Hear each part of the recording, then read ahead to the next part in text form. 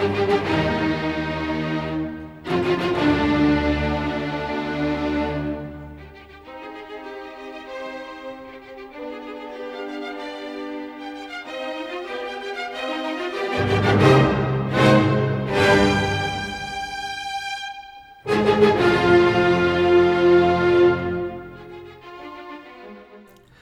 was the first 30 seconds or so of the famous Symphony No. 5 by Beethoven, conducted by George Szell. I once read an online question. The fellow asked, "What's the point of an orchestra conductor? The players have the notes in front of them. What's that conductor for, just to bow and get the applause?" A legitimate question. But then, why does a factory need a manager? If all the supplies are at each machine, and all the workers know their work and lunch schedule, why do they need a manager? And indeed, if all has been prepared, and the manager is absent for one day or more, the factory might function quite well without him. But every businessman knows that no enterprise can succeed in the long run or handle unexpected challenges without a vision imparted to the staff by a leader, motivated in one of several management styles, some pleasant and some not so pleasant. Orchestras have performed well enough without a conductor, but usually small ones, and there is some leadership, just not somebody standing on a platform during the concert. Regarding management style, there are recorded rehearsals of many great conductors imparting their vision of a piece of music to the orchestra before the concerts. When Arturo Toscanini was frustrated at rehearsal, he would howl with rage. Leonard Bernstein would just say, "Come on, guys, this music deserves better than that." George Szell, a vicious psychotic, would insult his players with no mercy, but with immense creativity. Carlo Maria Giulini, disappointed in his Los Angeles Philharmonic at rehearsal one time, said, "If you ever play that lazily again, I will walk off this podium, get on a plane back to Italy, and never come back." Of course, if these conductors had not previously won the respect of their orchestras, those tactics would not have worked, and the concerts would have been mediocre. Let's examine the conductor's viewpoint using just the first half a minute again of Beethoven's Fifth, as led by several great conductors. You may recall in the first of this series, I used the opening of Beethoven's Sixth Symphony to show how the pace or the tempo signaled the conductor's interpretation. Let's start with that same point again, using the Fifth Symphony, and then go further before introducing the rest of this magnificent symphony. Before hearing the other versions, remember the obsessive fourness of this music. Everything is four. 1, 2, 3, 4. 1, 2, 3, 4. And then there's some softer, scampering fours. The strings go 1, 2, 3, 4, 1, 2, 3, 4, 1, 2, 3, 4. 1, 2, 3, 4, 1, 2, 3, 4, 1, 2, 3, 4. And then it builds up. 1, 2, 3, 4. 1, 2, 3, 4. 1, 2, 3, 4. Ba, bum. There's not really a melody here. Mostly just 4 after 4. Many people hear that 4-note motive as the fearful threat of fate. But here's a conductor, Riccardo Chailly, playing down the fate quality and delivering an adrenaline rush by just playing it faster.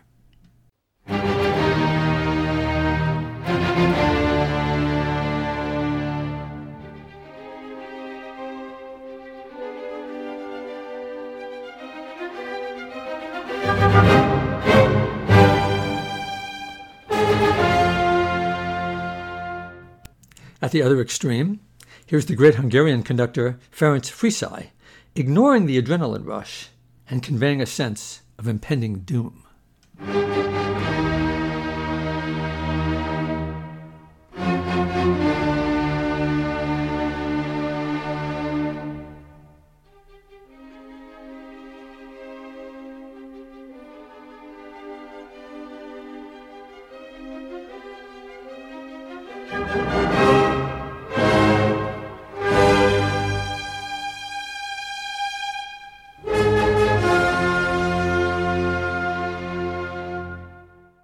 Now, Friszay did not always conduct that music so slowly, but when he made this recording in 1961, he knew he had a fatal case of cancer and was probably feeling doom a lot more keenly than an adrenaline rush.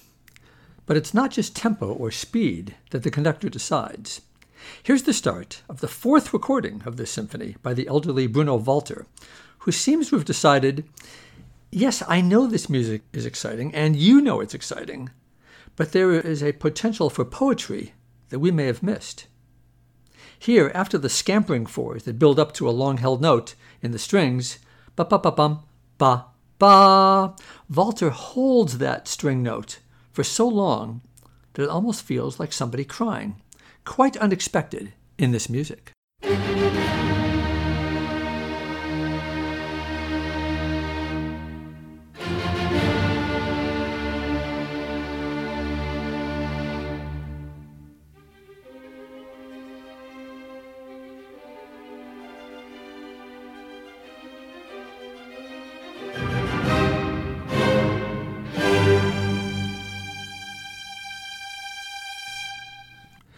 That Bruno Walter recording was the first recording of Beethoven's Fifth that I got to know. I remember buying it at UCLA, or near UCLA, about 50 years ago, early in 1971, and I heard it once or twice. I liked it. It was rather exciting. But then coming home on a school break over the weekend perhaps, one night my family was watching television downstairs, and I decided to listen to the symphony in full upstairs. I had a mediocre turntable and a mediocre set of headphones. I put the headphones on, I started the symphony, and for 32 minutes of that symphony, for the whole thing, front to back, I was hypnotized. The piece just grabbed me. It seemed so perfectly done. It seemed like Beethoven couldn't and shouldn't change one note. In a way that I can't really describe adequately, the piece wasn't just exciting. It wasn't just beautiful. It was somehow perfect. It was like it was true. And I'd never thought of something true or perfect applied to something that wasn't measurable and scientific. As much as I've enjoyed so much music in the 50 years since then, it's rare that I've had a feeling of discovery and entire newness and overwhelming thrill that I got from that listening to Beethoven's Fifth Symphony. Before playing the entire symphony now, I'd like to describe a couple of aspects that might help you to appreciate it even more, although it's quite gripping without any introduction at all. First, the fourness comes back in the third movement, although the notes are not exactly the same. After a string introduction, the brass wail out four notes that go something like 1, 2, 3, 4, 1, 2, 3, 4, 1, 2, 3, 4, 1, 2, 3, 4. It's the shortest movement, some 5 minutes long, but it ends amazingly. That fateful four-note idea remains, but it gets quiet, eventually just on plucked strings. It's quite tense. It has been described as a fearful walk through a dark tunnel. The tense tread goes on for about a half a minute before the strings begin to swell. The sense is of seeing some kind of a light at the end of a tunnel, and then, as the strings hit maximum volume, the brass blares out in a triumphant fanfare. Not four notes anymore, no more fate. It begins the blazing fourth movement. Our four-note fate is clearly not a threat anymore. Beethoven changed symphonies forever here in two ways. First, in binding the third and fourth movements into a single, more complex dramatic whole. Never mind the more explicit drama than has been heard in any previous symphony. Second, by shifting the emotional center of gravity towards the finale. Generally, symphonies had their most substantial music in the first movement, usually fast, and the second movement, usually slow. The third and fourth movements were often more dance-like and less emotionally demanding, while the first movement of the symphony was quite substantial, as we heard, and while some other symphonies had exciting finales, nothing like this lengthy, blazing declaration of a hard-won victory had ever been attempted and accomplished in any serious musical work. So please, pause your listening until you have about 35 minutes without interruption. 32 minutes for Beethoven's Fifth, conducted by George Szell, and 3 more minutes to regain your composure and to sit down.